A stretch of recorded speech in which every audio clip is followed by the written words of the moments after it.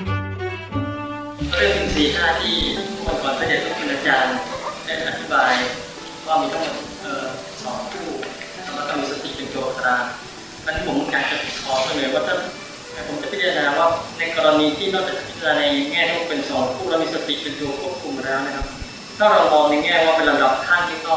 เป็นไปได้นะจากศรัทธามันเกิดวิริยะเกิดสติเกิดสมาธิแล้วก็นำไปสู่ปัญญาก็เวลาทำงานมันก็หนุนกันอยู่ตลอดมันหนุนกันถ้าเราไปมองในแง่ลำดับมันจะ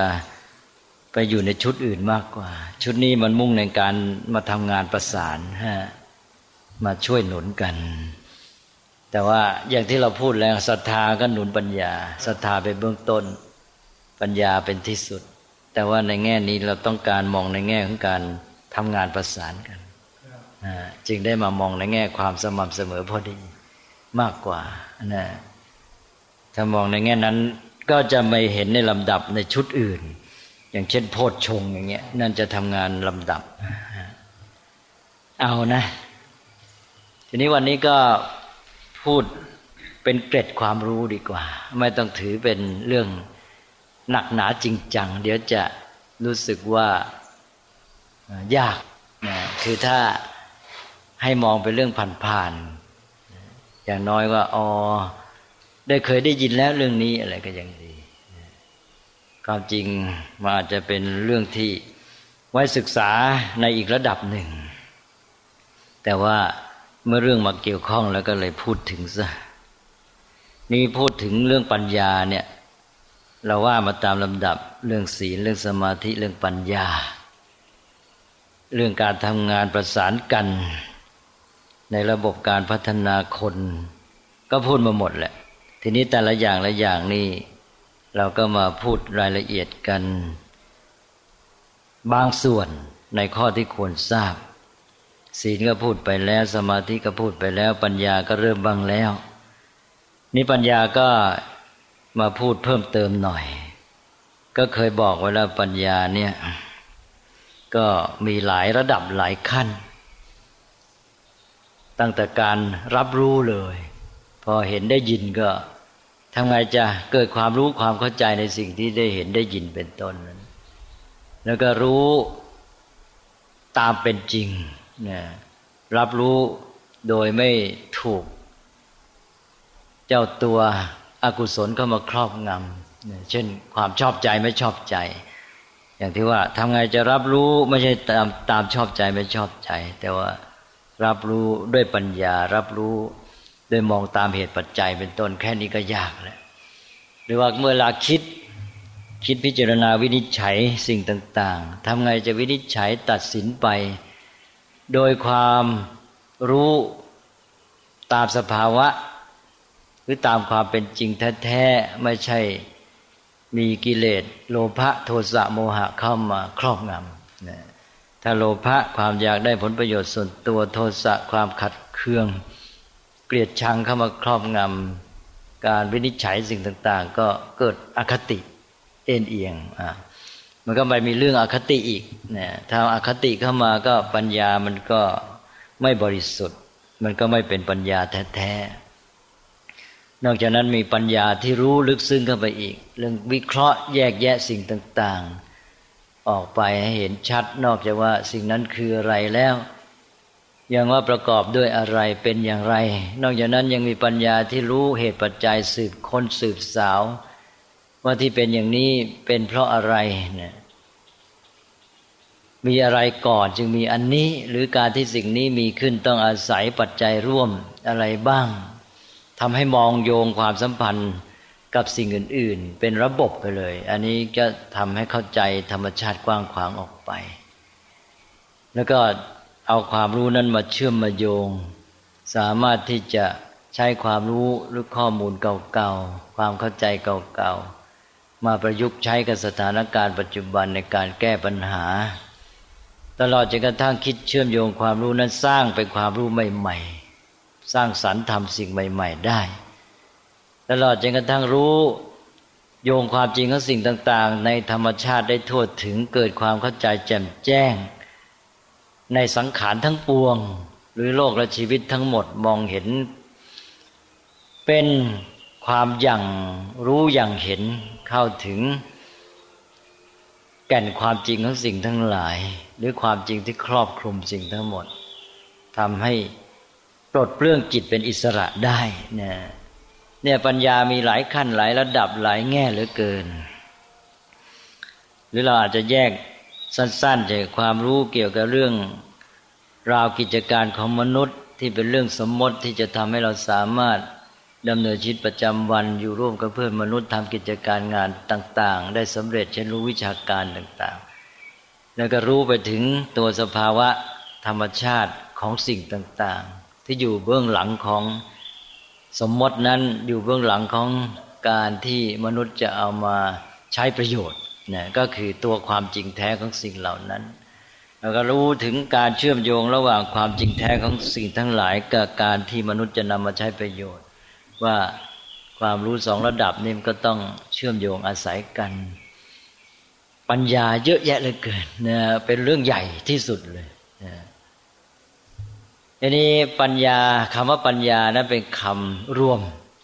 เป็นคำที่กว้างที่สุดแต่เรื่องของปัญญานั้นเพราะเหตุที่มีหลายด้านหลายระดับหลายแง่ก็เลยมีชื่อเรียกจำเพาะออกไปเยอะแยะชื่อเหล่านั้นมักจะเป็นชื่อที่ใช้เรียกปัญญาที่ทำงานในหน้าที่จำเพาะไปเพราะนั้นเราจะได้ยินคำอื่นที่มีความหมายเป็นปัญญาในอีกเยอะแต่ก็ต้องทำความเข้าใจอย่างที่พูดไปแล้วย้ำว่าปัญญาเป็นคำที่กว้างที่สุดในเรื่องของความรู้ความเข้าใจแล้วใช้ปัญญานี่ครอบคลุมหมดทุกระดับใช้ตั้งแต่ชั้นโลกีจนถึงโลกุตระเลยอันนี้พอเราไปพูดถึงปัญญาในชื่ออื่นๆเนี่ยมักจะเป็นชื่อที่ใช้จำกัดปัญญาที่มีชื่อจำกัดใช้เฉพาะกรณีหรือใช้เฉพาะการทำหน้าที่บางอย่างของปัญญาก็จะยกตัวอย่างมาให้ฟังอย่างที่พูดไปแล้วเช่นคำว่าสัมปชัญญะก็อธิบายไปแล้วว่าต่างกับปัญญาอย่างไรที่จริงไม่ใช่ต่างกับปัญญาเป็นเพียงปัญญาที่ทำหน้าที่ในกรณีหนึ่งเราเรียกชื่อว่าอย่างนี้คือคำว่าปัญญานั้นคลุมหมดนี่ผมก็จะยกตัวอย่างมาให้ฟังชื่อปัญญาถ้าขืนมานึกในเวลาสั้นๆนึกไม่ไหวเพราะฉะนั้นก็เลยเอาเขียนมาให้เลยลองฟังดูที่บอกเป็นเกร็ดความรู้จะได้เห็นว่าปัญญานี่ชื่อมันเยอะเหลือเกินแล้วก็มีทั้งชื่อที่นำเข้ามาใช้ในภาษาไทยจนเป็นคำไทยไปแล้วก็มีเป็นชื่อที่คนไทยไม่คุ้นก็มีก็จะได้ยินชื่อที่คุ้นๆก็มีเยอะเช่นปัญญาวิชชาพุทธิโพธิญาณวิปัสสนาวิจัยวิมังสาสัมปชัญญะปฏิภาณอโมหะสัมมาทิฏฐิโกศลปฏิสัมภิทานี่นอกจากนี้ยังมีอีกนี่ชักจะได้ยินน้อยลงไปเช่นเมธามันตาโยนิปันดาเนปักกะวิจารณาทีทีที่มีคำว่าทีระจากคำว่าทีเนี่ยว่าเป็นคนเป็นทีระตัวทีนั้นเป็นปัญญาหรืออย่างเมธาเป็นปัญญาแต่พอเป็นเมธีเป็นคนมีปัญญาและอีกคำหนึ่งก็คือคำว่าเวทะของพราหมณ์เขาไปใช้เรียกคำภีร์พระเวทเวทะตัวนี้ก็แปลว่าปัญญาเป็นความรู้เป็นคนก็เป็นเวทียังมีอีกมติมุติภูริเนปุญญะเนปักกะจินตาเวภัพพยาอุปปริกขาปรินายิกาเป็นต้นหลายชื่อคิดว่าท่านยังไม่เคยได้ยินเลยใช่ไหมแต่หลายคำพวกที่หนึ่งนี่เป็นคำที่อาจจะคุ้นมากหน่อยทั้งที่มาใช้ในภาษาไทยและในวงการธรรมะแล้วกลุ่มที่สองนี่ได้ยินน้อยลงกลุ่มที่สามนี่แทบไม่ได้ยินเลยก็มีกลุ่มที่หนึ่งก็มีปัญญาวิชชาพุทธิโพธิญาณวิปัสสนาวิจัยวิมังสาหรือที่จริงบาลีเป็นวีมังสา สัมปชัญญะปฏิภาณอโมหะสัมมาทิฏฐิโกศลปฏิสัมภิทาแล้วก็เวทะหรือเวทที่เป็นคนเป็นเวทีเมธาเป็นคนเป็นเมธีมันตาโยนิปันดาเป็นคนเป็นบัณฑิตในปักกะวิจารณาทีคนเป็นธีระมติมุติภูริเนปุญญะเวภัพพยาจินตาอุปปริขาปรินายิกานะอันนี้ที่ท่าน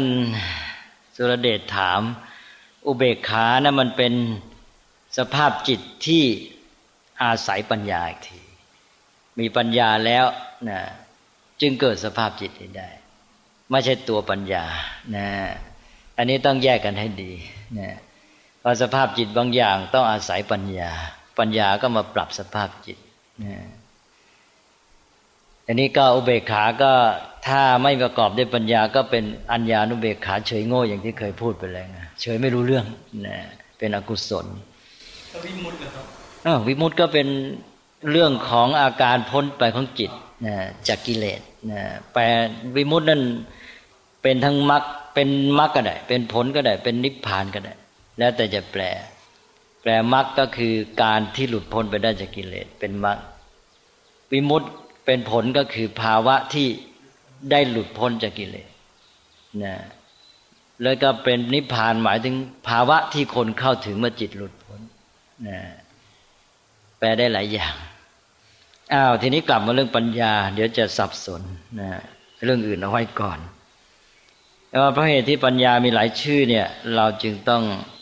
ได้หลักการคร่าวๆบอกว่าเอานะปัญญานี่เป็นคำกว้างที่สุดครอบคลุมหมดแล้วก็จะไปเรียกชื่ออะไรเราก็ไปดูอีกนะบางคำมันก็เป็นคำที่สงวนไว้ใช้สำหรับในกรณีพิเศษจริงๆอย่างโพธิงี้นะมาถึงการตรัสรู้เลยทั้งที่ว่าโดยตัวศัพท์มันก็ไม่ได้ต่างอะไรกับคำว่าพุทธิโพธินี่ตัวรากศัพท์ก็ตัวเดียวกันนะจากบาลีท่านเรียกว่าธาตุก็คือตัวรากศัพท์ก็พุทะเนี่ยพุทธธาตุคำเดียวกันแล้วพอมาทำตามไวยากรณ์ออกมาเป็นพุทธิตัวหนึ่งออกมาเป็นโพธิตัวหนึ่งแต่ใช้ในความหมายไม่เหมือนกันแหละใช่ไหมโพธินี่มุ่งเอาปัญญาปรีชาญาณสูงสุดตรัสรู้เป็นพระสัมมาสัมพุทธเจ้าแต่พุทธินี่ใช้ได้กับคนทั่วไปความเข้าใจรู้เหตุรู้ผลอย่างนี้นะอันนี้เป็นเรื่องของบางทีก็เป็นเรื่องความนิยมหรือการที่ว่าได้ใช้จนกระทั่งว่ามีความหมายจำกัดเฉพาะเรื่องของความหมายของศัพท์นี่มันเกิดจากเหตุหลายอย่างนะบางทีก็ตัวศัพท์เองมันแสดงความหมายไปด้วยก็ขอให้นึกเทียบอย่างคำว่าเดินนะคำว่าเดินนี่อาจจะมีศัพท์อื่นอีกเยอะก้าวย่างย่องนะยุรยาตเยื้องย่างดำเนินใช่ไหมยังมีราชดำเนินพุทธดำเนินหน่วยนาฏอะไรต่างๆอีกนะคำว่าปัญญานี่ก็ถ้าเทียบกับรูปธรรมคล้ายๆคำว่าเดินเป็นคำที่กว้างที่สุดทีนี้คำอื่นนั้นบางคำก็เป็นเพียงอาการส่วนหนึ่งของการเดินเช่นจะเดินต้องมีการก้าวใช่ไหมก้าวก็เป็นส่วนหนึ่งของการเดินย่างก็เป็นส่วนหนึ่งของการเดินใช่ไหมหรืออย่างย่องก็เป็นการเดินชนิดหนึ่งใช่ไหมหรือว่าเยื้องย่างก็เป็นอาการเดินอีกแบบหนึ่งยุรยาตก็ไปอีกอย่างหนึ่งดำเนินก็เดินทั้งที่มันก็ตัวเดียวกันเพียงแต่แผลงเดินเป็นดำเนินแต่เวลาใช้จะไปใช้ในกรณีที่ควรใช้เดินไปใช้ดำเนินมันก็รู้สึกไม่เข้ากันใช่ไหมเนี่ยอย่างนี้เป็นต้นเรื่องปัญญาที่มีชื่อต่างๆมันมีเหตุผลหลายอย่างนะเอาไปว่าปัญญากว้างที่สุดเหมือนคำว่าเดินทีนี้บางคำก็เหมือนกับคำว่าก้าวบางคำก็เหมือนกับย่างบางคำก็เหมือนกับย่องอะไรอย่างนี้นะเอานะคิดว่าเข้าใจอันนี้เมื่อรู้แนวกว้างๆนี้แล้วเราก็อาจจะยกตัวอย่างบางคำมาพูดกันที่ยกตัวอย่างไปแล้วก็สัมปชัญญะใช่ไหมอธิบายไปแล้วว่ามันเป็นปัญญาที่ใช้ในกรณีอย่างไรทีนี้วันนั้น ท่านไพบูลย์ถามเรื่องปัญญากับญาณเนี่ยอันนี้ก็น่ารู้เหมือนกันปัญญากับญาณก็เป็นอันว่าญาณก็เป็นชื่อหนึ่งของปัญญาแต่เป็นปัญญาที่ทำหน้าที่สำเร็จผลในเรื่องนั้นๆปัญญาคำกว้างๆนะความรู้ความเข้าใจมันก็ทำงานไปรู้เข้าใจเรื่องต่างๆไปเรื่อยแต่ญาณนี่หมายถึงปัญญาที่ทำงานสำเร็จผลเป็นเรื่องๆไปเลยนะอย่างอะไรอตีตังสยานนะญาณกำหนดรู้ส่วนอดีตนี่เห็นไหมอย่างรู้ส่วนอดีตนี่ปัญญาทำงานสำเร็จผลในเรื่องนั้นคือในเรื่องส่วนอดีตนะหรืออย่างนามรูปปริเฉทญาณญาณกำหนดแยกนามและรูปได้นี่หมายความว่าเป็นปัญญาที่ทำงานสำเร็จผลเป็นเรื่องเลยในเรื่องนามรูปนี่โอ้รู้เลยว่าอะไรเป็นรูปอะไรเป็นนามแยกได้ใช่ไหมหรือปัจจยปริฆาญาณญาณที่กำหนดจับปัจจัยของนามรูปได้โอ้รู้ว่าโอ้นามรูปเกิดเพราะอะไรนามอันนี้นะมีเพราะปัจจัยอะไรมีอะไรเป็นเหตุปัจจัยนะรูปอันนี้เกิดจากอะไรอะไรอย่างนี้เนี่ยสืบต่อมายังไงนี่ญาณก็เป็นความรู้เป็นปัญญาที่ทำหน้าที่ทำงานสำเร็จในเรื่องนั้นนะก็เราจึงมีญาณเยอะแยะไปหมด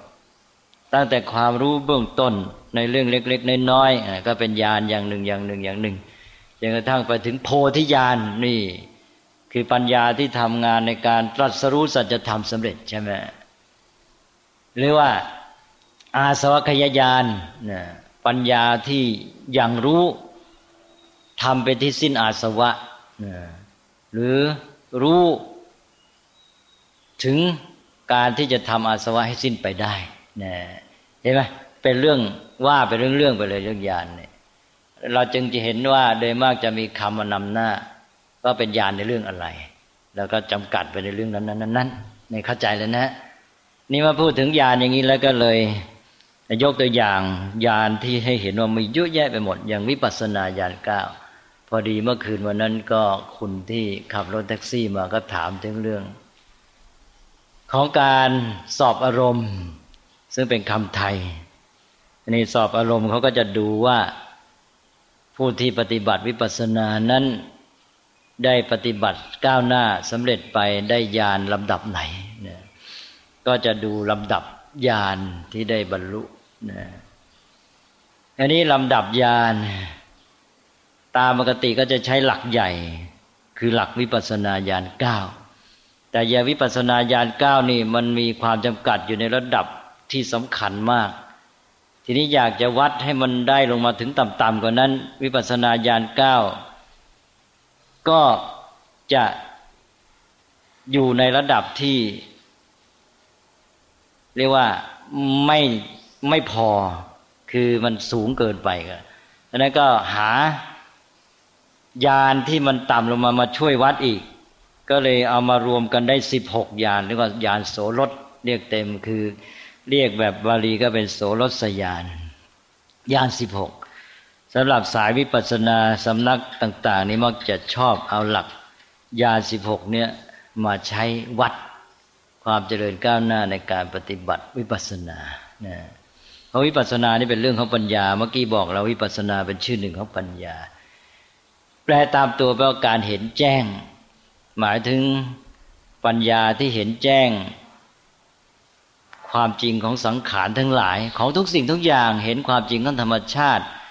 ซึ่งเป็นไปตามกฎธรรมชาติได้แก่พระไตรลักษณ์เป็นอนิจจังทุกขังอนัตตาเนี่ยวิปัสสนาเป็นปัญญาประเภทนี้ทีนี้ในวิปัสสนาเนี่ยมันจะมีการก้าวไปเป็นขั้นเยอะเลยแล้วก็จะมีญาณของวิปัสสนาที่เรียกว่าวิปัสสนาญาณซึ่งพระอัตถกถาจารย์รวมไว้มี9อย่างนะซึ่งในพระไตรปิฎกท่านก็ไม่ได้มาจัดไว้อย่างนี้ละท่านก็ไปรวมเอามาจากคัมภีร์ปฏิสัมภิทามรรคปฏิสัมภิทามรรคก็เป็นพระไตรปิฎกเหมือนกันแต่หมายความว่าในพระไตรปิฎกเนี่ยท่านไม่ได้มาจัดเป็นชุดไว้ท่านเพียงแต่ว่าบอกหัวข้อไว้ชื่อญาณนะในบทแรกของคัมภีร์ปฏิสัมภิทามรรคเนี่ยจะว่าได้เรื่องญาณต่างๆมากมายเต็มไปหมดแล้วก็ให้หัวข้อชื่อญาณไว้มากมาย นี่พระอาจารย์รุ่นพระอัตถกถาเนี่ยก็คงจะสืบมาตามสายการสอนของครูอาจารย์ก็มาจัดเป็นวิปัสสนาญาณ9นะจับเอาจากคัมภีร์ปฏิสัมภิทามรรคซึ่งมีอยู่ในหน้าที่1เลยเริ่มต้นขึ้นมาท่านขึ้นเรื่องญาณท่านก็บอกว่าโอ้ยชื่อญาณนั้นญาณนั้นเยอะแยะไปหมดนะฉันก็จับเอามา9อันเนี่ยว่าเป็นญาณในวิปัสสนานะทีนี้ในคัมภีร์รุ่นหลังมาอีกเนี่ยในวิสุทธิมรรคเนี่ยจับมาได้เป็น9เลยวิปัสสนาญาณ9พอมาคัมภีร์อภิธรรมมัตตสังหะจับมาเพิ่มก็เอามาจากปฏิสัมภิทามรรคนั่นแหละเนี่ยวิสุทธิมรรคเอามาแค่9อภิธรรมมัตตสังหะเอามา10เอามาอีกตัวหนึ่งเอามาอันต้นอันก่อนของวิปัสสนาญาณ9นะก็เลยในอภิธรรมมัตตสังหะเป็นวิปัสสนาญาณ10ไม่เป็น9แหละนะทีนี้พอมาอาจารย์รุ่นหลังอีกต้องการจะมาตรวจสอบวัดลูกศิษย์อยากให้ได้ขั้นต้นเพราะกว่าจะถึงวิปัสสนาญาณที่พระพุทธโฆษาจารย์ในวิสุทธิมรรคว่าไว้เนี่ยมันต้องขึ้นไปขั้นสูงหน่อยก็เลยมาเอาที่ต่ำๆกว่ารวมแล้วเลยทั้งก่อนวิปัสสนาญาณ9แล้วไปนับเอาหลังวิปัสสนาญาณ9สูงขึ้นไปอีกรวมเป็น16ที่ว่าเมื่อกี้เพิ่มก็อีก7ญาณก็เป็นวิปัสเป็นญาณ16ตอนนี้ไม่เรียกวิปัสสนาญาณเรียกญาณเฉยๆเรียกว่าญาณ16เรียกเป็นไทยกันง่ายๆว่าญาณโสรสหรือโสรสญาณโสรสก็แปลว่า16นั่นเองก็มาใช้เป็นหลักในการตรวจสอบความก้าวหน้าในการเจริญวิปัสสนานะอันนี้ก็เป็นความรู้พิเศษอย่างที่ว่านะท่านอย่าไปเอาจริงเอาจังนักเพราะมันยากนะอันนี้ให้ได้ยินผ่านไว้นี่ก็เรื่องของการปฏิบัติวิปัสสนาเนี่ยที่มาในพระไตรปิฎกแท้ๆนะว่าเป็นลำดับไปเลยในการปฏิบัติเนี่ยท่านเรียกว่าวิสุทธิ7ใครเคยได้ยินบ้างวิสุทธิ7วิสุทธิ7เนี่ยเป็นหลักของคัมภีร์วิสุทธิมรรคเลยวิสุทธิมรรคแปลว่าทางแห่งความบริสุทธิ์เพราะฉะนั้นจะใช้หลักวิสุทธิ7เนี่ยเป็นหลักของคัมภีร์วิสุทธิมรรคอันนี้วิสุทธิ7นี่ก็เป็นหลักธรรมที่มาในพระสูตรเป็นพระสูตรหนึ่งเลยทีนี้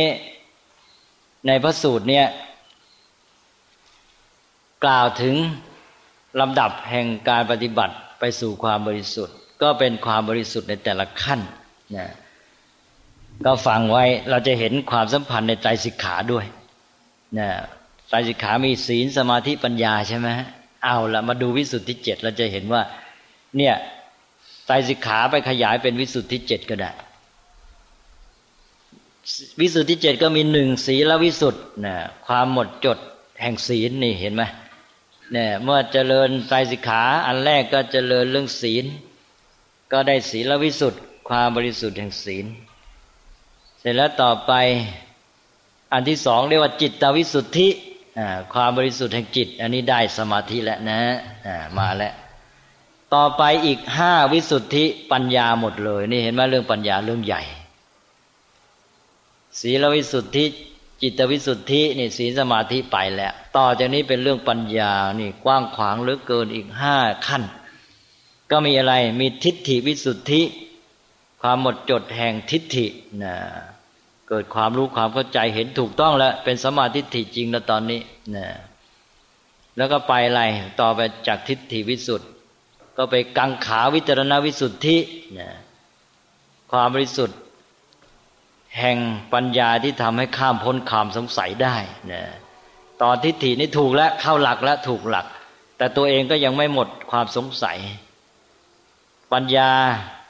ได้เกิดความชัดเจนยิ่งขึ้นต่อมาก็กังขาวิจารณวิสุทธิเป็นความบริสุทธิ์แห่งปัญญาที่ข้ามพ้นความสงสัยได้กังขาวิจารณวิสุทธิต่อจากนั้นไปอีกมัคคามัคคายานทัศนวิสุทธิเนี่ยความบริสุทธิ์แห่งปัญญาที่มองเห็นว่าอะไรเป็นทางและไม่ใช่ทางเป็นมรรคหรือไม่ใช่มรรคนะอันนี้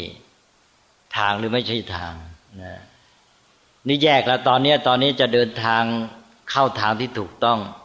มาผ่านขั้นที่ว่าแยกผิดแยกถูกได้ต่อไปก็ปฏิปทาญาณทัศนวิสุทธิ์นี่ตอนนี้เป็นความบริสุทธิ์แห่งปัญญาความอย่างรู้อย่างเห็นที่เป็นตัวทางแล้วนะเข้าทางแล้วทีนี้เข้าเห็นทางเลยคราวนี้เมื่อกี้นี้มันแยกทางผิดทางถูกทางหรือไม่ใช่ทางคราวนี้เข้าทางเห็นรู้ว่าเป็นปฏิปทาเป็นทางเป็นตัวทางที่จะถึงนิพพานแท้ต่อจากปฏิปทาญาณทัศนวิสุทธิ์ก็ถึงข้อสุดท้ายเหลือแค่ญาณทัศนวิสุทธิ์แปลว่าความหมดจดแห่งปัญญาที่อย่างรู้อย่างเห็นก็หมายถึงอย่างรู้อย่างเห็นสัจธรรมเลยคราวนี้ถึงนิพพานเลยนะเมื่อกี้นี้เป็นทางตอนนี้เป็นตัวความรู้ที่เป็นญาเป็นโพธิเลยนะเอานะนี่เป็น7อย่างนี่เรียกว่าวิสุทธิ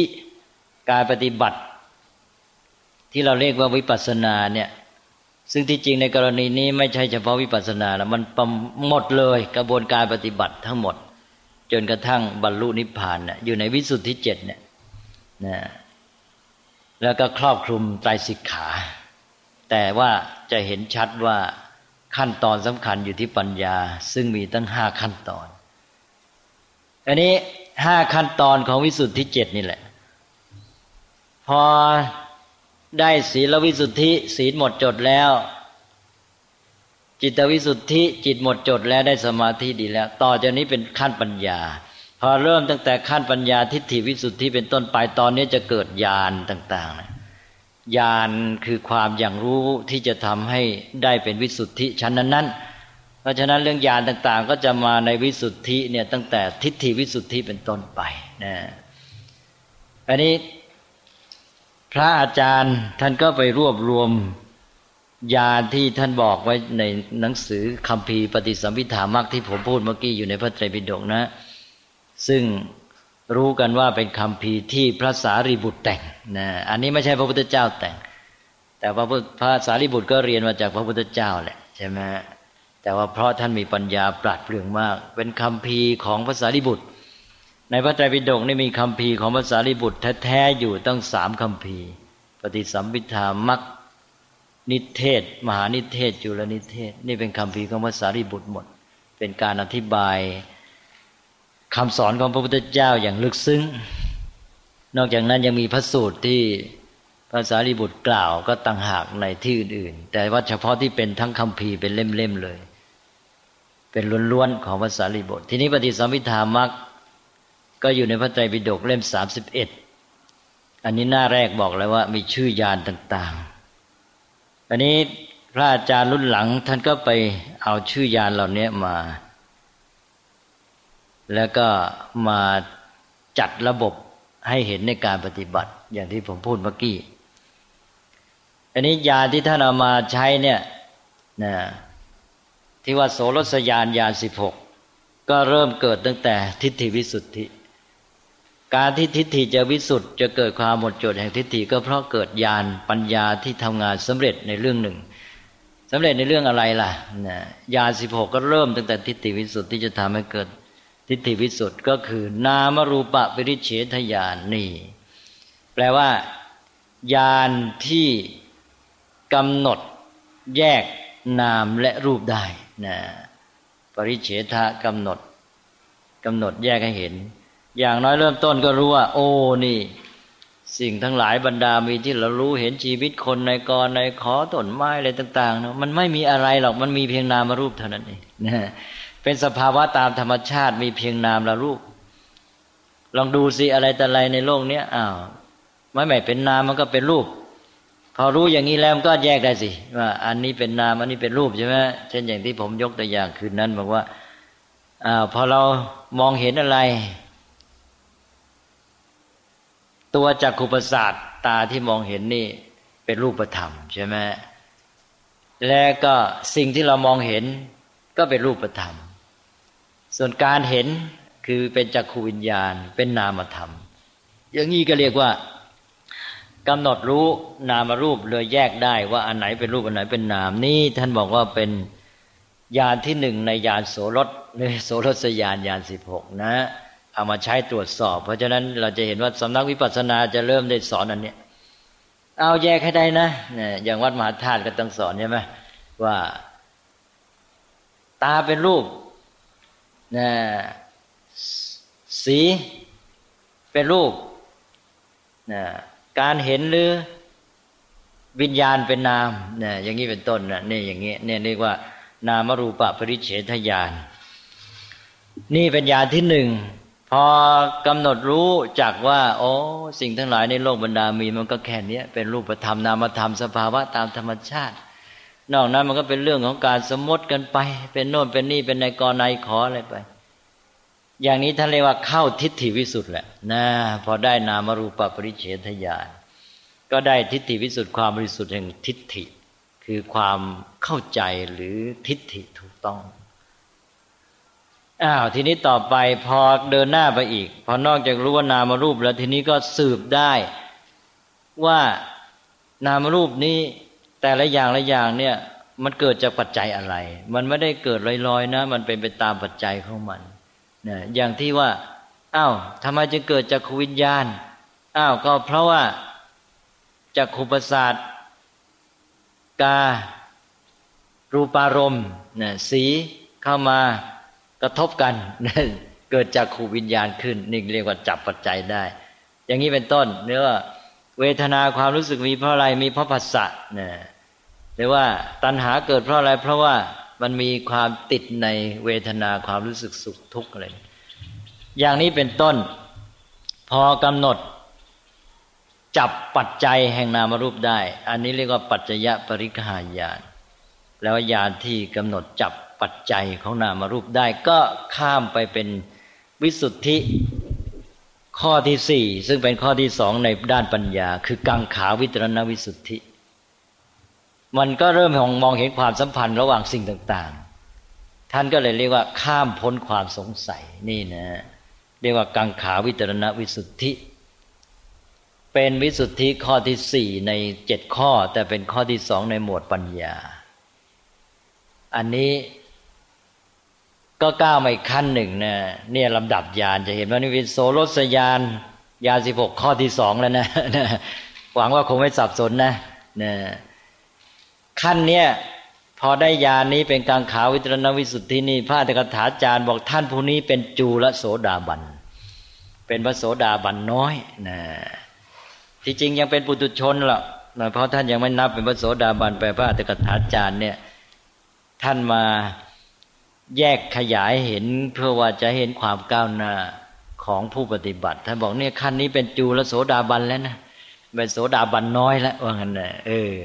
คนปฏิบัติก็ค่อยใจชื้นหน่อยถึงเรายังไม่ได้เป็นพระโสดาบันก็ยังได้เป็นพระโสดาบันน้อยว่างั้นนะเอานะเป็นจูลโสดาบันนะได้กังขาวิตรณวิสุทธิคือได้ปัจจยปริฆาญาณได้ญาณที่กำหนดจับปัจจัยแห่งนามรูปได้ทีนี้ต่อไปก็อันที่หนึ่งทวนอีกทีนะฮะกำหนดแยกนามรูปได้สองก็จับปัจจัยของมันได้สืบสาวลงไปปัจจัยเป็นมาอย่างไงต่อไปสามรู้ต่อไปอีกสภาวะลักษณะของมันที่มันเป็นไปตามปัจจัยเนี่ยมันเป็นมีอาการที่เรียกว่าเป็นอนิจจังทุกขังอนัตตาพิจารณาเห็นสิ่งต่างๆสังขารชีวิตร่างกายรูปธรรมนามธรรมจิตเจตสิกล้วนแต่อยู่ในภาวะที่เป็นอนิจจังทุกขังอนัตตาไม่เที่ยงเกิดแล้วดับไปตั้งอยู่ไม่ได้เป็นไปตามเหตุปัจจัยของมันไม่มีตัวมีตนเรียกว่าเป็นพระตามพระไตรลักษณ์ญาณอันนี้เรียกว่าสัมมัสสนญาณและญาณที่พิจารณาสังขารตามพระไตรลักษณ์ถึงขั้นนี้พอถึงขั้นนี้แล้วมันเข้าจะเข้าวิปัสสนาแท้แล้วนะเนี่ยตอนเนี้ยจวนแต่ท่านยังไม่นับเป็นวิปัสสนาแท้วิปัสสนาแท้จะขั้นต่อไปพอถึงตรงนี้แล้วเป็นตัวจ่อเข้าสู่วิปัสสนาพอเห็นแนวตามแนวไตรลักษณ์ก็จะท่านบอกตอนนี้จะเกิดวิปัสสนูปกิเลสอุปกิเลสของวิปัสสนาเช่นเกิดความ รู้สึกว่าโอ้โหเข้าใจอะไรแต่อะไรชัดเจนไปหมดหรือว่าเกิดการเห็นเป็นแสงเป็นสีสวยงามอะไรเป็นแสงสว่างนะเกิดหรือความสงบเป็นพิเศษอย่างที่ตัวเองไม่เคยประจักษ์มาเลยประสบการณ์ตอนเนี้ยจะทำให้เกิดความหลงผิดโอ้โหเหมือนกับนึกว่าตัวเองตรัสรู้แล้วนะแต่ท่านเรียกว่านี่คือวิปัสสนูปกิเลสอุปกิเลสของวิปัสสนานะไม่ใช่ตัวจริงอันนี้ผู้ปฏิบัตินี่ก็ตอนนี้มันอยู่ที่ขั้นที่พิจารณาเข้าใจพระไตรลักษณ์เมื่อไม่หลงไปตามวิปัสสนาก็จะเข้าใจความจริงและเห็นทางที่ปฏิบัติที่แท้ที่เป็นเรื่องของปัญญาแท้ๆแยกได้ว่าไม่ใช่ไอ้การที่ว่ามาเกิดประสบการณ์ได้พ่วงมาเป็นความรู้สึกสงบเป็นความสว่างสวัยเป็นความรู้อะไรต่างๆไม่ใช่แต่สิ่งนี้พอแยกได้แล้วนี้ท่านเรียกว่ามัคคามัคคยานทัศนวิสุทธิ์แปลว่าความบริสุทธิ์แห่งปัญญาที่มองเห็นว่าเป็นมรรคและไม่ใช่มรรคหรือทางหรือไม่ใช่ทางนะเนี่ยตอนเนี้ยอยู่ในขั้นที่เรียกว่าสัมมัสสนญาณเอานะได้3ญาณและในญาณ16นะมาถึงมัคคามัคคยานทัศนวิสุทธิ์ซึ่งเป็นวิสุทธิข้อที่5ในวิสุทธิ7และเป็นข้อที่3ในวิสุทธิฝ่ายปัญญานะข้อที่3มั้งหรือ4ก็1สีแล้ว1ทิฏฐิวิสุทธิ์2กังขาวิตรณวิสุทธิ์3มัคคามัคคยานทัศนวิสุทธิ์ใช่ไหมเนี่ยยังมัคคามัคคยานทัศนวิสุทธิ์ทีนี้ก็ตอนนี้ก็แปลว่าอยู่ในญาณ16ข้อที่3นะองค์นี้แหละที่อภิธรรมมัตตสังหะเอาไปด้วยข้อสัมมัสสนญาณเลยไปเรียกเป็นวิปัสสนาญาณ10เนี่ยก็หมายความว่าทางอภิธรรมมัตตสังหะนับข้อนี้เข้าในวิปัสสนาด้วยวายวิสุทธิมรรคไม่นับว่าอันนี้เป็นเพียงจ่อจะเข้าวิปัสสนาต้องให้ผ่านทางไม่ใช่ทางก่อนแต่ทางอภิธรรมสังหารนี่นับด้วยบอกว่าพอแยกทางผิดทางถูกก็เข้าทางถูกก็ถือว่าเป็นวิปัสสนาเนี่ยเพราะฉะนั้นมติของพระอาจารย์นี่ก็ยังไม่เหมือนกันนั่นเราไปอ่านวิสุทธิมรรคก็จะมีวิปัสสนาญาณ9แต่ไปอ่านอภิธรรมมัตตสังหะก็เป็นวิปัสสนาญาณ10นะทีนี้ต่อไปปกติเราจะใช้9นะใช้วิปัสสนาญาณ9นี้พอมัคคามัคคยานทัศนวิสุทธิ์แยกทางไม่ใช่ทางได้แล้วก็ก้าวไปสู่ขั้นวิสุทธิข้อ6แล้วสิทีนี้ใช่ไหมข้อ6ก็เป็นปฏิปทาญาณทัศนวิสุทธิ์ความบริสุทธิ์หมดจดแห่งปัญญาที่อย่างรู้อย่างเห็นปฏิปทาคือตัวทางแล้วแต่เนี้ยนี่ตอนนี้ตัวทางเลยอันนี้พอเป็นปฏิปทาญาณทัศนวิสุทธิ์เป็นตัวทางนี่คือตัววิปัสสนาที่แท้จริงอันนี้แหละวิปัสสนาญาณ9อยู่ในนี้หมดนะวิปัสสนาญาณ9เนี่ยอยู่ในขั้นเนี่ยที่เรียกว่าปฏิปทาญาณทัศนวิสุทธิ์ทั้งหมดเลยก็มาถึงข้อนี้ก็อุทยัพพยญาณเกิดขึ้นอย่างคำวิสุทธิมรรคจะเรียกยาวเป็นอุทยัพพยานุปัสสนาญาณแต่อภิธรรมมัตตสังหะนี้จะเรียกสั้นแค่อุทยัพพยญาณเท่านั้นเองนะก็ชื่อเหล่านี้จะไปติดใจมากนะก็เรียกต่างกันไปได้แต่ว่ามันก็ตัวเดียวกันเนี่ยอันหนึ่งเรียกอุทยัพพยญาณเอาสั้นๆอันหนึ่งนี่เติมคำว่าอนุปัสสนาเข้าไปเป็นอุทยัพพยานุปัสสนาญาณนี่อุทยัพพยญาณหรืออุทยัพพยานุปัสสนาญาณก็แปลว่าญาณหรือปัญญาที่อย่างรู้ถึงการเกิดขึ้นและดับไปนี่แห่งนามรูปนี่ตอนนี้เห็นการเกิดดับเลยใช่ไหมนี่มันชัดขึ้นมามันเห็นความจริงของการเป็นไตรลักษณ์เลยเพราะว่าตอนนี้ความเข้าใจสภาวะของสิ่งทั้งหลายเห็นตัวปรมัตถ์เป็นนามรูปก็เห็นแล้วแยกได้นะเห็นปัจจัยของมันนะเห็นเป็นทีละอย่างละอย่างแล้วก็มาเห็นตามแนวไตรลักษณ์ตอนนี้มันก็จะมาออกเป็นความชัดเจนที่เห็นความเกิดดับเลยนะความเกิดดับก็คือ การแสดงตัวหมดเลยใช่ไหมของนามรูปแล้วก็ทั้งการที่มันเป็นไปตามปัจจัยทั้งการที่มันเป็นไปตามพระไตรลักษณ์อันนี้เริ่มนี้คือเข้าปฏิปทาญาณทัศนวิสุทธิเป็นวิปัสสนาญาณ9ข้อที่1แต่เป็นญาณข้อที่เท่าไรในญาณ16เป็นข้อที่4ใช่ไหมเป็นข้อที่4ในญาณโสรถหรือโสรสญาณที่สำนักวิปัสสนาเอามาใช้วัดลำดับญาณหรือความก้าวหน้าในวิปัสสนานะเอานะเป็นอุทยัพพยญาณญาณอย่างรู้การเกิดขึ้นและดับไปเห็นนามรูปเกิดดับเกิดดับโอ้เอาละสิทีนี้นะตอนนี้ต้องอาศัยสมาธินะถ้าไม่มีสมาธิเนี่ยจิตมันก็ฟุ้งซ่านไปสินะการที่จะเห็นสิ่งเหล่านี้มันต้องมีความคงที่สม่ำเสมอพอสมควรจิตมันต้องอยู่ต่อเนื่องพอสมควรกับสิ่งนั้นมันจึงจะเห็นได้นี่แหละเห็นไหมปัญญาจะทำงานได้ผลต้องอาศัยสมาธิทีนี้ต่อไปพอได้อุทยัพพยญาณญาณอย่างเห็นความเกิดขึ้นความดับไปแล้วทีนี้เมื่อเห็นไปนี่มันจะไปเด่นโกนดับเกิดดับทีนี้พอเห็นไปนานๆต่อเนื่องกันเนี่ยไอ้ความชัดเจนมันเห็นการดับนะมันจะเด่นที่การดับก็เรียกชื่อตอนนี้ว่าพังคญาณญาณอย่างรู้การแตกดับไปแห่งนามรูปนะตอนนี้ตัดการเกิดออกมาเด่นที่การดับแปลว่ามันเกิดมาเท่าไรก็ดับไปหมดแหละนะถ้าคล้ายๆว่าสรุปเป็นคอนเซปต์ก็ได้ทำนองนั้นเกิดมาก็ดับไปหมดเกิดดับไปหมดนะ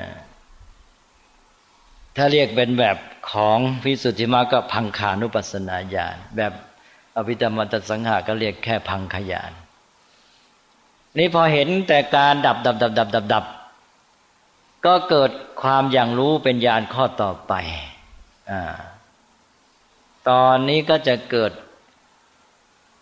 การเห็นว่าโอ้สิ่งทั้งหลายนี่มันมีแต่ว่าดับไปเกิดแล้วมันก็ดับไปหมดชักรู้สึกน่ากลัวเห็นเป็นภัยนั่นเรียกว่าพยัตตูปัฏฐานญาณแปลว่าญาณอย่างเห็นนามรูปหรือสังขารทั้งหลายโดยความเป็นของปรากฏโดยความเป็นของน่ากลัวอุปทานแปลว่าความปรากฏเห็นปรากฏเป็นของน่ากลัวมีแต่ดับไปอะไรเกิดมาก็ดับไปหมดเป็นของน่ากลัวญาณมองเห็นโดยความเป็นของน่ากลัวนะนี่เป็นวิปัสสนาญาณข้อที่3ใช่ไหมแล้วก็เป็นญาณ16ข้อที่เท่าไหร่ละข้อที่5ใช่ไหมต่อไปทีนี้ก็เดินหน้าต่อไปอีกพอเห็นเป็นของน่ากลัวแล้วก็เห็นว่าโอ้มันไม่ได้มีดีอะไรเลยสิ่งทั้งหลายนามรูปสิ่งที่มนุษย์ยึดถือคลั่งไคล้ลุ่มหลงไป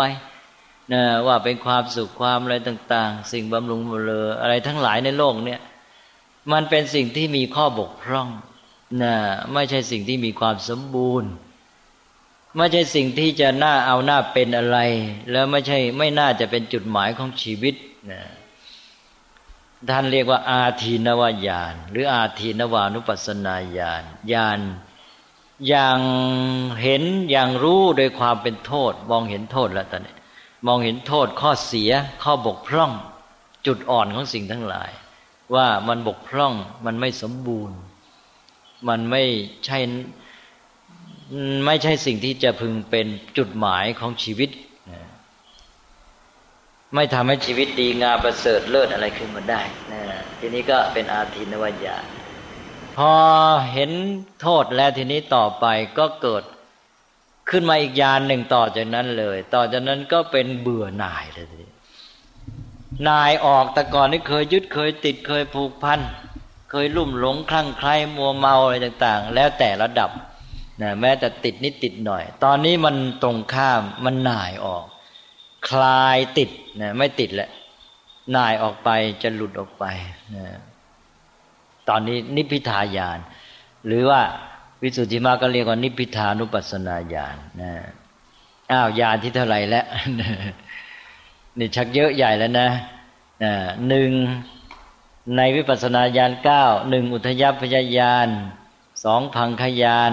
3พยตูปฐานญาณ4อาทีนวญาณ5ก็ตัวนี้แหละนิพพิทาญาณญาณอย่างเห็นโดยความเบื่อหน่ายนะทำให้เกิดความหน่ายออกไปหน่ายออกหายติดแล้วตอนนี้พอเกิดนิพพิทานุปัสสนาญาณทีนี้ก็ต่อไปก็เกิดปฏิสังขารญาณปฏิสังขารญาณพอหน่ายออกไปก็ทีนี้ก็ทำไงจะหลุดออกไปได้จะเป็นอิสระจากสิ่งเหล่านี้ก็เป็นญาณที่กลับไปทบทวนหาทางแหละนะทบทวนหาทางเพื่อเห็นทางออกไปจากสิ่งเหล่านี้สิ่งที่เป็นโทษแล้วก็มองเห็นว่าน่าเบื่อหน่ายจะไม่ติดและจะอยากจะเป็นอิสระจะออกไปได้อย่างไรนะญาณตัวนี้เป็นญาณที่ไปทบทวนความรู้เก่าไปทบทวนมองเห็นความเป็นจริงของสังขารที่เป็นอนิจจังทุกขังอนัตตาตามพระไตรลักษณ์นะก็เป็นการพิจารณาทบทวนในการที่จะเห็นทางออกไปนะเป็นอิสระทีนี้เมื่อพิจารณาทบทวนความจริงของสังขารของนามรูปไปมาก็จะเห็นว่าอ๋อมันก็เป็นของมันอย่างนี้แหละมันเป็นธรรมดาของมันนะมันไม่ได้ดีได้ชั่วสิ่งทั้งหลายมาเป็นอนิจจังทุกขังอนัตตาเกิดขึ้นตั้งอยู่ดับไปเนี่ยมันก็เป็นไปตามธรรมชาตินะมันเรื่องอะไรเราไปติดมันเองแล้วเราไปหลงแล้วเราก็ไปเบื่อในไปหน่ายใช่ไหมไอ้ที่จริงเบื่อหน่ายมันก็เป็นอาการของเราที่เกิดจากไอ้ความติดเก่าปฏิกิริยาที่จริงสิ่งทั้งหลายมันก็เป็นของมันอย่างนั้นแหละเพราะว่าสิ่งทั้งหลายก็เป็นของมันอย่างนั้นเองมันเป็นกฎธรรมชาติตามธรรมชาติตอนนี้แทนที่จะหน่ายก็เปลี่ยนเลยตอนนั้นเบื่อหน่ายใช่ไหมตอนนี้เปลี่ยนเป็นวางใจเป็นกลางได้ตอนนี้จิตเรียบเลยนี่สังขารุเปกขาญาณมาแล้วนะตอนนี้ถ้าเรียกว่าสังขารุเปกขาญาณแปลว่าญาณที่ทำให้เกิดความวางใจเป็นกลางต่อสังขารนี่อุเบกขามาแล้วไงนะสังขารุเปกขาก็สังขารอุเบกขาญาณนี่แหละคือปัญญาที่เห็นความจริงแท้ใช่ไหมเราคิดดูสิกว่าจะมาถึงอุเบกขาได้นี่ต้องผ่านญาณมาตั้งกี่ญาณอุเบกขานี่ไม่ใช่เบาสูงมากนะจิตเรียบเลยทีนี้ตอนนั้นมันยังไปเอียงขวาเอียงซ้ายใช่ไหมเนี่ยตอนแรกเนี่ยมันยึดติดในสิ่งทั้งหลายอยู่เนี่ยเอียงไปข้างหนึ่งเพราะว่าเห็นความจริงของสิ่งทั้งหลายเกิดดับเป็นอนิจจังทุกขังอนัตตามาเอียงอีกข้างแล้วเอียงไปทางจะหน่ายจะไม่เอาแล้วหนีเบื่อหน่ายพอเห็นความจริงแท้อีกทีหนึ่งถึงขั้นรู้ความจริงมากขึ้นชัดเจนคราวนี้อุเบกขามาเลยจิตเรียบสงบเลยนะวางใจเป็นกลางและไม่เอียงขวาไม่เอียงซ้ายแล้วใช่ไหมมันก็เป็นอย่างนั้นธรรมดาของมันนี่เรื่องอะไรจะไปหน่ายไปอะไรแต่อะไรก็วางใจเป็นกลางเป็นจิตที่เป็นอิสระแท้จิตเป็นอิสระแท้ไม่ใช่จิตปฏิกิริยาจะไปเบื่อหน่ายจะไปหนีจะไปอะไรไอ้นั่นเป็นเพียงขั้นตอนนะแต่ถ้าไม่อาศัยไม่ได้ขั้นนั้นมาก็ไม่ถึงขั้นนี้เหมือนกันนะเอานะก็ได้สังขารุเปกขาญาณญาณที่อย่างรู้ทำให้วางใจเป็นกลางต่อสังขารนะต่อไปตอนนี้พอวางใจเป็นกลางสังขารได้ทีนี้มันก็เกิดความพร้อมขึ้นมาเลยจิตก็โน้มไปคล้อยไปตามเห็นความจริงสอดคล้องกับความเป็นจริงที่แท้เรียกว่าสัจจานุโลมิกญาณแปลว่าญาณที่คล้อยตามสัจจะหมายความว่าเห็นตรงสอดคล้องกับความเป็นจริงที่แท้ของสิ่งทั้งหลายแต่ก่อนนี้มันเห็นไม่ตรงใช่ไหมตอนนี้เห็นคล้อยตรงตามสัจจะถ้าเป็นอภิธรรมมัตตสังหะก็เรียกสั้นๆว่าอนุโลมญาณถ้าเป็นอภิสุทธิมรรคก็เรียกยาวหน่อยว่าสัจจานุโลมิกญาณนะครบยังวิปัสสนาญาณ9ครบไหมแล้วอะไรหายไปล่ะถ้างั้น1อุทยัพพยญาณนะ2พังคญาณ3พยตูปฐานญาณแล้วก็4นิพพาทีนวญาณ5นิพพิทายาน6มุนจิตุกรรมยตายานหายตัวนี้หายตัวมุนจิตุกรรมยตายาน มูลจิตุกรรมยตายานก็เป็นตัวที่อยากจะพ้นไปเมื่อกี้ลืมพูดไปนะพอมันหน่ายแล้วมันก็อยากจะพ้นไงล่ะนะต่อจากนี้พิทายานนะหน่ายแล้วทีนี้มูลจิตุกรรมยตายานตอนนี้อยากจะพ้นไปแล้วไม่เอาและเลิกจะออกจะหลุดมูลจิตุกรรมยตายานญาณที่ทำให้อยากจะพ้นไปเสียพออยากจะพ้นไปเสียก็ปฏิสังขารญาณก็มาทบทวนนะหาทางออกหาทางเพื่อพ้นไปเสียเป็นปฏิสังขารญาณแล้วก็มาเป็นสังขารุเปกขาญาณแปลว่าญาณที่ทำให้วางใจเป็นกลางต่อสังขารใช่ไหมตอนนี้เป็นอันว่าจิตเรียบสงบแล้วก็มาสัจจานุโลมิกญาณญาณที่เห็นคล้อยตามสัจจะก็แปลว่าจบวิปัสสนาญาณ9เนี่ยวิปัสสนาญาณ9ทั้งหมดทั้งชุดเนี่ยอยู่ในวิสุทธิข้อเดียวกันคือปฏิปทาญาณทัศนวิสุทธิเนี่ยวิปัสสนาญาณ9เกิดตรงนี้เป็นข้อที่เท่าไรในวิสุทธิ7 1ศีลวิสุทธิ2จิตวิสุทธิ3ทิฏฐิวิสุทธิ4กังขาวิตรณวิสุทธิ5อะไรมัคคามัคคยานทัศนวิสุทธิ6ปฏิปทาญาณทัศนวิสุทธินี่6แล้วเหลืออีกอันเดียวเอาละทีนี้พอถึงนี่นะจะเห็นว่าวิปัสสนาญาณ9มาเกิดเอาวิสุทธิข้อที่6แล้วจนจะจบเลยตอนนี้พอวิปัสสนาญาณ9มาก็คือปฏิบัติเป็นข้อปฏิบัติที่แท้นั่นเองเป็นตัวปฏิปทาซึ่งจะให้ถึงจุดหมายละจะถึงมรรคผลแล้วพอต่อจากนี้ก็คือมรรคผลตอนนี้ก็จะมีญาณที่เข้ามาขั้นกลางระหว่างภาวะปุถุชนกับอริยบุคคลเลยนะนี่เป็นอันว่าจบที่นี่ความเป็นปุถุชนญาณตอนนี้ก็เป็นญาณที่อยู่ช่วงระหว่างไม่จัดเข้าในวิสุทธิข้อไหนท่านเรียกว่าโคตรภูญาณนะโคตรภูญาณแปลกันว่าญาณครอบโคตรโคตรนี่หมายถึงโคตรปุถุชนกับโคตรพระอริยบุคคลนะฮะอริยบุคคลนี่เป็นโคตรหนึ่งแล้วก็ปุถุชนนี่เป็นโคตรหนึ่งคนละโคตรทีนี้โคตรภูญาณนี่เป็นญาณครอบโคตรคือเป็นตัวต่อระหว่างปุถุชนกับอริยบุคคลนะฮะมาจัดในวิสุทธิข้อไหนมันเป็นตัวขั้นเฉยๆเกิดเป็นญาณหนึ่งขึ้นมาเรียกว่าโคตรภูญาณนะอันนี้เป็นญาณที่เท่าไหร่แล้วในญาณ16นะญาณ9หมดไปแล้วนะวิปัสสนาญาณ9ทีนี้ก่อนที่จะถึงวิปัสสนาญาณ9มี3ญาณเพราะฉะนั้นเป็น12เพราะฉะนั้นอันนี้เป็น13นะญาณที่13เรียกว่าโคตรภูญาณพอโคตรภูญาณมาถึงแล้วคราวนี้ก็ก้าวไปสู่ความเป็นอริยบุคคลก็ขึ้นวิสุทธิข้อสุดท้ายเป็นญาณทัศนวิสุทธิแปลว่าความบริสุทธิ์แห่งปัญญาอย่างรู้อย่างเห็นนะก็เป็นตัวโพธิละจะทำกิเลสอาสวะแต่ว่าไม่หมดสิ้นไปต้องเป็นขั้นๆเริ่มตั้งแต่โสดาบันก็ได้แล้วอันนี้ก็ได้ถึงขั้นมรรคผลนิพพานนั่นแหละญาณทัศนวิสุทธิเนี่ยก็เริ่มได้มรรคก่อนอันนี้พอถึงญาณทัศนวิสุทธินี่นะก็ได้มรรคเพราะฉะนั้นก็จะเกิดญาณที่เป็นมรรคเป็นตัวมรรคเรียกว่ามรรคญาณนะญาณทัศนวิสุทธิก็มีมรรคญาณมรรคญาณก็เป็นญาณที่14ในญาณ16แล้วนะต่อจากมรรคญาณเกิดแล้วก็เป็นผลญาณแหละญาณอย่างรู้ผลนะพอได้โสดาปัตติมรรคก็โสดาปัตติผลก็ตามมานะมรรคแล้วก็ต่อด้วยผล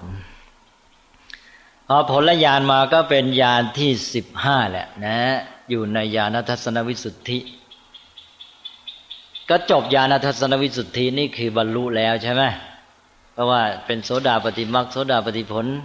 สกทาคามิมรรคสกทาคามิผลอนาคามิมรรคอนาคามิผลอรหัตมรรคอรหัตผลก็จบญาณทัศนวิสุทธิทีนี้พอบรรลุมรรคผลแล้วก็จะมีญาณอีกญาณหนึ่งเป็นขั้นเรียกว่าเสวยผลแล้วแต่ว่าไม่ใช่เรียกว่าเสวยผลเป็นการพิจารณาเรียกว่าปัจจเวคขณญาณแปลว่าญาณหรือปัญญาที่ มาพิจารณาอะไรพิจารณาข้อปฏิบัติของตนการที่ตนได้บรรลุพิจารณามรรคผลที่ตนได้บรรลุพิจารณากิเลสที่ตนได้กำจัดไปแล้วพิจารณากิเลสที่ยังเหลือที่ยังไม่ได้กำจัดถ้าเป็นพระโสดาบันสกทาคามีอนาคามีก็ยังมีการพิจารณากิเลสที่ยังเหลืออยู่ซึ่งจะต้องละต่อไปถ้าเป็นพระอรหันต์ก็ตัดอันนี้ไปได้แล้วก็พิจารณานิพพานนี่เรียกว่าปัจเจเวคขณญาณเป็นของผู้ที่บรรลุมรรคผลแล้วก็พอปัจเจเวคขณญาณก็เป็นญาณที่16ก็ครบนี่คือญาณโสรสก็คลุมเดินมาตั้งแต่ทิฏฐิวิสุทธิมาถึงญาณทัศนวิสุทธิจบไปเลยเนี่ยเราก็ต้องมีญาณนี้ด้วยตั้งแต่พระโสดาบันเลยหมายความพอบรรลุมรรคผลแล้วก็จะมีญาณนี้มาเพราะนั้นแน่นอนข้อ16นี่อรหันต์ที่ได้นิพพานนั้นก็ยังต้องมีก็พอบรรลุผลก็มีปัจเจเวคขณญาณก็แปลว่าจบนี่จะเห็นว่าญาณมีชื่อต่างๆเยอะแยะคือใช้ในเรื่องหนึ่งญาณคือปัญญาที่รู้หรือทำกิจแห่งความรู้เข้าใจสำเร็จในเรื่องนั้นเพราะฉะนั้นก็จะมีชื่อต่างๆไปนี่เป็นญาณในวิปัสสนาญาณอื่นๆก็ยังมีชื่อเยอะแยะไปญาณเยอะแยะไปหมด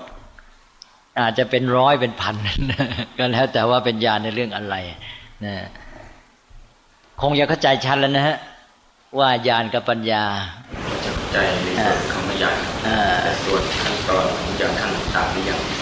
ค่อนข้างจะติดอยู่ในภาษาบาลีที่ว่าพูดเรียกญาณต่างแต่พอเห็นเขาไหมฮะว่าความหมายมันเป็นอย่างนั้นกันเอาพอให้เข้าใจแนวทางเกิดจากดับขั้นตอนนั้นยังจะสับสนยังสับสนเอาทวนอีกทีก็ได้ทวนนะก็มาเริ่มกันเป็นการทบทวนว่า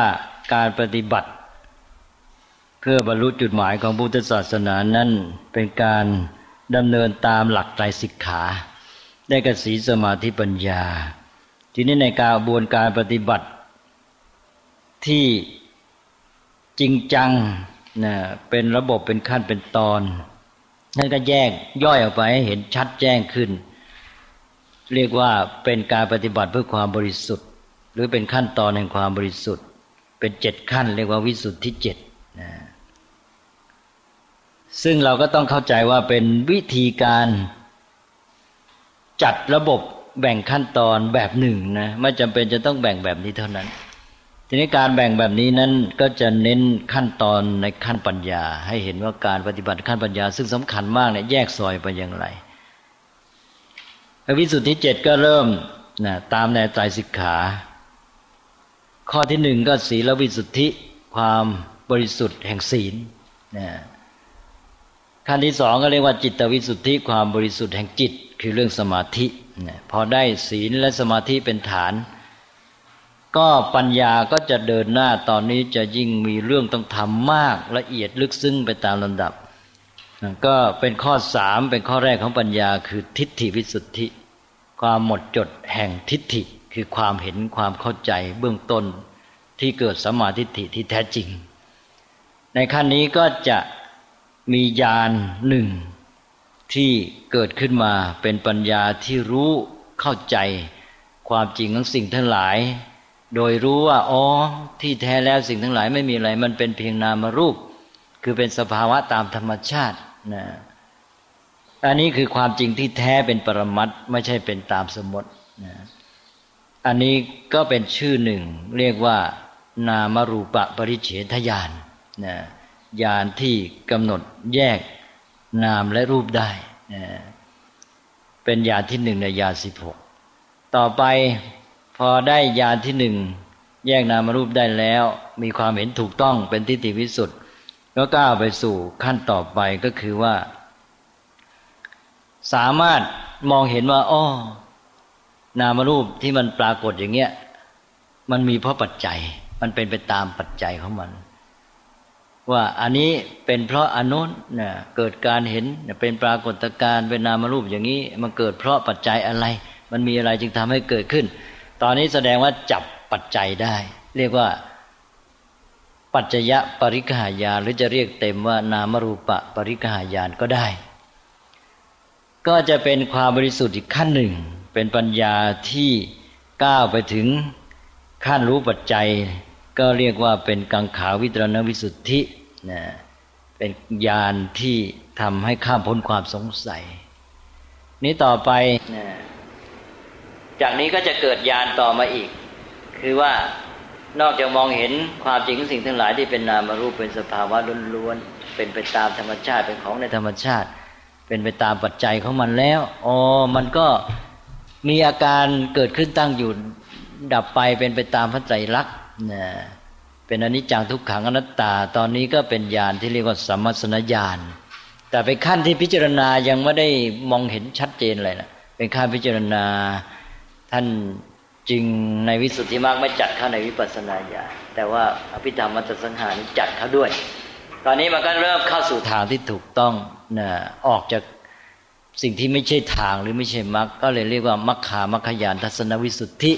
ความหมดจดแห่งญาณปัญญาที่มองเห็นว่าเป็นทางและไม่ใช่ทางหรือมรรคและไม่ใช่มรรคนะทีนี้ต่อไปก็จะเกิดญาณที่มาเห็นความเป็นไปอาการที่เป็นจริงเลยนะเห็นอาการที่เกิดขึ้นตั้งอยู่ดับไปของสิ่งทั้งหลายของนามรูปเหล่านั้นตอนนี้ก็จะก้าวไปสู่ขั้นวิปัสสนาญาณแท้เป็นวิปัสสนาญาณแท้ที่หนึ่งเรียกว่าอุทยัพพยญาณหรืออุทยัพพยานุปัสสนาญาณญาณอย่างรู้อย่างถึงความเกิดขึ้นดับไปของนามรูปหรือสังขารขั้นนี้ก็เข้าสู่ปฏิปทาญาณทัศนวิสุทธิเริ่มแรกเลยต่อไปนี้จะเป็นเรื่องของปฏิปทาญาณทัศนวิสุทธิไปจนจบวิปัสสนาญาณ9อันนี้ในปฏิปทานี้ก็จะมีการดำเนินก้าวหน้าไปนะต่อจากการที่ได้เห็นการเกิดดับแล้วก็จะเห็นชัดในส่วนการดับได้เห็นว่าสิ่งทั้งหลายมันเกิดมาเท่าไรดับไปเท่านั้นดับหมดนะพอเห็นการดับเรียกว่าพังคานุปัสสนาญาณหรือพังคญาณอันนี้พอเห็นการดับมากๆเข้ามีแต่การดับเห็นสิ่งทั้งหลายเกิดขึ้นกันดับไปก็เลยมองเห็นโดยความเป็นภัยเป็นของที่น่ากลัวนะก็เลยเรียกว่าเป็นพยตูปัฏฐานญาณหรือเรียกสั้นๆว่าพยญาณนะอันนี้พอเห็นโดยความเป็นของน่ากลัวแล้วก็เห็นเป็นสิ่งที่บกพร่องนามรูปสังขารอะไรต่างๆนี่ไม่ใช่สิ่งสมบูรณ์เป็นสิ่งที่เป็นโทษไปยึดเข้าก็ยิ่งมีแต่ความเสียหายไม่เป็นไปตามใจปรารถนาไปยึดถือเข้ามันฝืนความปรารถนาก็เป็นทุกข์นะเห็นเป็นโทษก็เรียกว่าอาทินวญาณต่อจากการเห็นเป็นโทษแล้วก็เกิดนิพพิทายานก็เบื่อหน่ายนิพพิทาเบื่อหน่ายหน่ายออกคลายติดไม่ติดแล้วคราวนี้นะจะออกไปก็เลยเกิดเป็นมุนจิตตุกรรมยตายานญาณความรู้อย่างรู้ที่ทำให้ปรารถนาจะพ้นไปเสียนะเรียกว่ามุนจิตตุกรรมยตายานพอมุนจิตตุกรรมยตายานมาแล้วทีนี้ก็พิจารณาหาทางออกทบทวนนะความรู้ความเข้าใจในความจริงนะเพื่อจะให้เห็นทางที่จะพ้นออกไปเสียนั้นอันนี้เรียกว่าปฏิสังขารญาณหรือปฏิสังขานุปัสสนาญาณนะแล้วทีนี้พอพิจารณาความจริงไปมาจะหาทางออกก็จะรู้เข้าใจว่าที่เราจะออกทำไมจะไปออกมันเป็นเพราะเดิมเราไปติดมันก็เกิดปฏิกิริยาจะออกความจริงสิ่งทั้งหลายก็เป็นของมันอย่างนี้มันเป็นธรรมชาติไม่ได้ดีได้ชั่วที่มาเกิดมาดับมันไม่ได้ดีได้ชั่วมันเป็นเรื่องของธรรมชาติเป็นจริงอย่างนั้นก็เกิดอุเบกขาคือวางใจเป็นกลางต่อสังขารทั้งหลายคือนามรูปเหล่านั้นใจก็เรียบสงบเลยพอใจเรียบสงบแล้วตอนนี้แหละก็จะเกิดปัญญาอย่างเห็นสอดคล้องกับความเป็นจริงที่แท้จากสังขารุเบกขายานก็จะก้าวไปสู่สัจจานุโลมิกญาณญาณที่คล้อยตามสัจจะหรือเรียกสั้นๆว่าอนุโลมญาณเป็นญาณสุดท้ายเป็นวิปัสสนาญาณที่9แล้วก็ทำให้จบ ปฏิปทาญาณทัศนวิสุทธิด้วยเพราะปฏิปทาญาณทัศนวิสุทธินี่ก็เป็นเรื่องของวิปัสสนาญาณทั้ง9อันนี้พอถึงตอนนี้มันจะก้าวไปสู่วิสุทธิข้อที่7ซึ่งเป็นข้อสุดท้ายก็จะมีญาณที่ขั้นเข้ามาเรียกว่าโคตรภูญาณญาณครอบโคตรขั้นความเป็นปุถุชนอริยบุคคลจากนี้ก็ก้าวไปสู่ญาณทัศนวิสุทธิเป็นวิสุทธิข้อที่7เกิดเป็นมรรคญาณญาณที่เป็นตัวมรรคเลยนะมาตัดกิเลสเป็นโสดาปัตติมรรคเป็นต้นนะแล้วก็ต่อลำดับนั้นก็จะเกิดผลญาณนะญาณที่เป็นผลก็เป็นอันว่าจบญาณทัศนวิสุทธินะเป็นวิสุทธิข้อที่7นะวิปัสสนาญาณนั้นจบไปแล้วตั้งแต่ปฏิปทาญาณทัศนวิสุทธินะตอนนี้มรรคญาณผลญาณก็เป็นญาณที่14 15ในญาณ16แล้วก็เกิดมีญาณอีกนั้นมาสำหรับมาพิจารณามรรคผลนิพพานเรียกว่าปัจเจเวคขณญาณสำหรับท่านผู้บรรลุมรรคผลแล้วก็เป็นอันว่าจบญาณนั้นญาณ16พระอาจารย์ท่านก็เห็นว่าโอ้ญาณ16เนี่ยดีเพราะว่าบอกมาตั้งแต่ต้นเลยเริ่มตั้งแต่ได้เข้าสู่แนวทางของวิปัสสนาแม้จะยังไม่ใช่เป็นตัววิปัสสนาแท้มันเริ่มเข้าใจอะไรถูกต้องการวัดมันจะได้ละเอียดยิ่งขึ้นก็เอาโสรสญาณหรือญาณ16มาใช้วัดผู้ปฏิบัติวิปัสสนานะเรียกว่าลำดับญาณนะก็จบนะเอานะอาจารย์จะขอเรียนถามว่าอย่างกรณีโสดาปัตติมรรคถึงอรหันตผลเนี่ยนะครับมันจะอยู่ในช่วง14 15 16แค่นั้นเองเราไม่ต้องกลับไป1คือมันมี1 ถึง 13พร้อมแล้วตอนพร้อมแล้วตอนอ๋อเวลานั้นมันอยู่ในนั้นหมดเลยแค่14 15 16เท่านั้นไม่ล่ะมันคลุมหมดเลยคือมันคลุมก็เป็นเริ่มต้นแล้วแต่ว่าหมายความว่าในช่วงนี้ก็แบ่งตรงนี้ก็ไม่ได้แบ่งเวลามันเกิดนี่มันทับเดียวเลยเนี่ยมันหมายความเวลาแบบเดียวกับสัมปชัญญะเวลาเราเกิดปัญญาอะไรแล้วเนี่ยนะทีนี้เนี่ยไอ้ที่มันมีอยู่เนี่ยมันไม่ต้องไปนึกทบทวนแหละใช่ไหม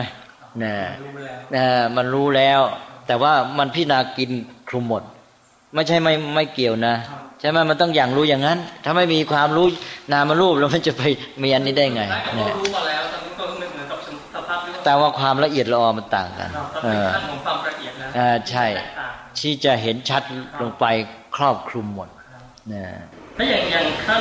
1 ถึง 13นี่มีความจำเป็นที่ต้องเป็นลำดับขั้นอย่างนี้ก็แปลว่าบางคนจะ1 ไป 3 ไป 5 ไป 13เลยหรือว่าจำเป็นต้องต่อเนื่องเป็นคืออย่างนี้ต้องอุปมาคือว่ามันอาจจะไม่ต้องปรากฏชัดออกมาเพราะมันเรื่องของความละเอียดอ่อนของจิตของปัญญาเหมือนกับท่านขึ้นยอดเขาเนี่ยถ้าท่านเดินถ้าอาจจะเห็นเป็นลำดับชัดใช่ไหมเดินขึ้นเขาแต่บางคนเขาไม่เดินขึ้นเขาเอารถยนต์ขึ้นบางคนเขาไม่รถยนต์ขึ้นเขาเอาเฮลิคอปเตอร์ขึ้นเลยถูกไหมแต่ว่าไม่ว่าขึ้นอย่างไหนต้องลำดับหมดถูกไหมแต่ว่าเรื่องเฮลิคอปเตอร์เนี่ยมันแทบไม่ต้องพูดถึงลำดับเลยใช่ไหมไม่มันคลุมหมดมันครอบคลุมไปเลยแต่ที่จริงมันก็ลำดับนั่นแหละอันนี้เป็นเพียงอุปมา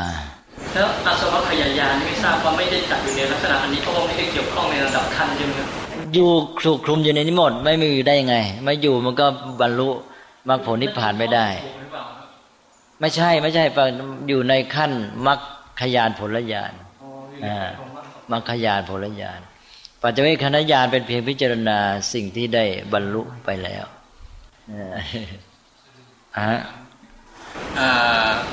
โคตรภูญาณนี่เป็นระหว่างปุถุชนกับอริยะใช่ฮะญาณครอบโคตรตัวขั้นระหว่างความเป็นปุถุชนกับอริยบุคคลอันนี้คนที่ได้โคตรภูญาณแล้วนี่ไม่ทราบว่าจะถือว่าเป็นอริยบุคคลได้ยังมันไม่มายังไม่ได้ยังไม่ใช่มันไม่มาอยู่อย่างนั้นหรอกมันเป็นเพียงญาณที่มาขั้นแล้วมันก็ก้าวไปเลยมันไม่ใช่ของที่มาหยุดอยู่ได้เปล่าถูกแล้วผมรู้ว่าพวกนี้จะพริบตาเดียวแต่หมายว่าถ้าพูดถึงว่าช่วงจังหวะที่ได้และจังหวะที่เราหยุดตัวโคตรภูญาณไม่ได้เป็นมรรคเป็นผลใช้ไม่ได้ไม่เป็นมรรคเป็นผลการที่จะเป็นอริยบุคคลต้องได้มรรคญาณ ไม่มีเป็นตัวเด็ดขาด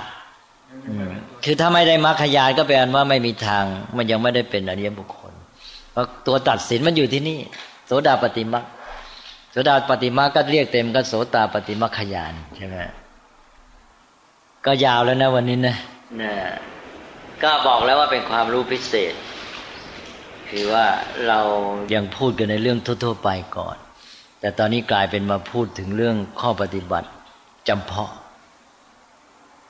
ก็เอาพอประดับความรู้ไว้นะฮะก็อาจจะมาคุยกันเรื่องปัญญาในแง่อื่นๆต่ออีกบ้างแล้วเราเช้านี้ก็เอาเท่านี้ก่อนก็แล้วกันนะ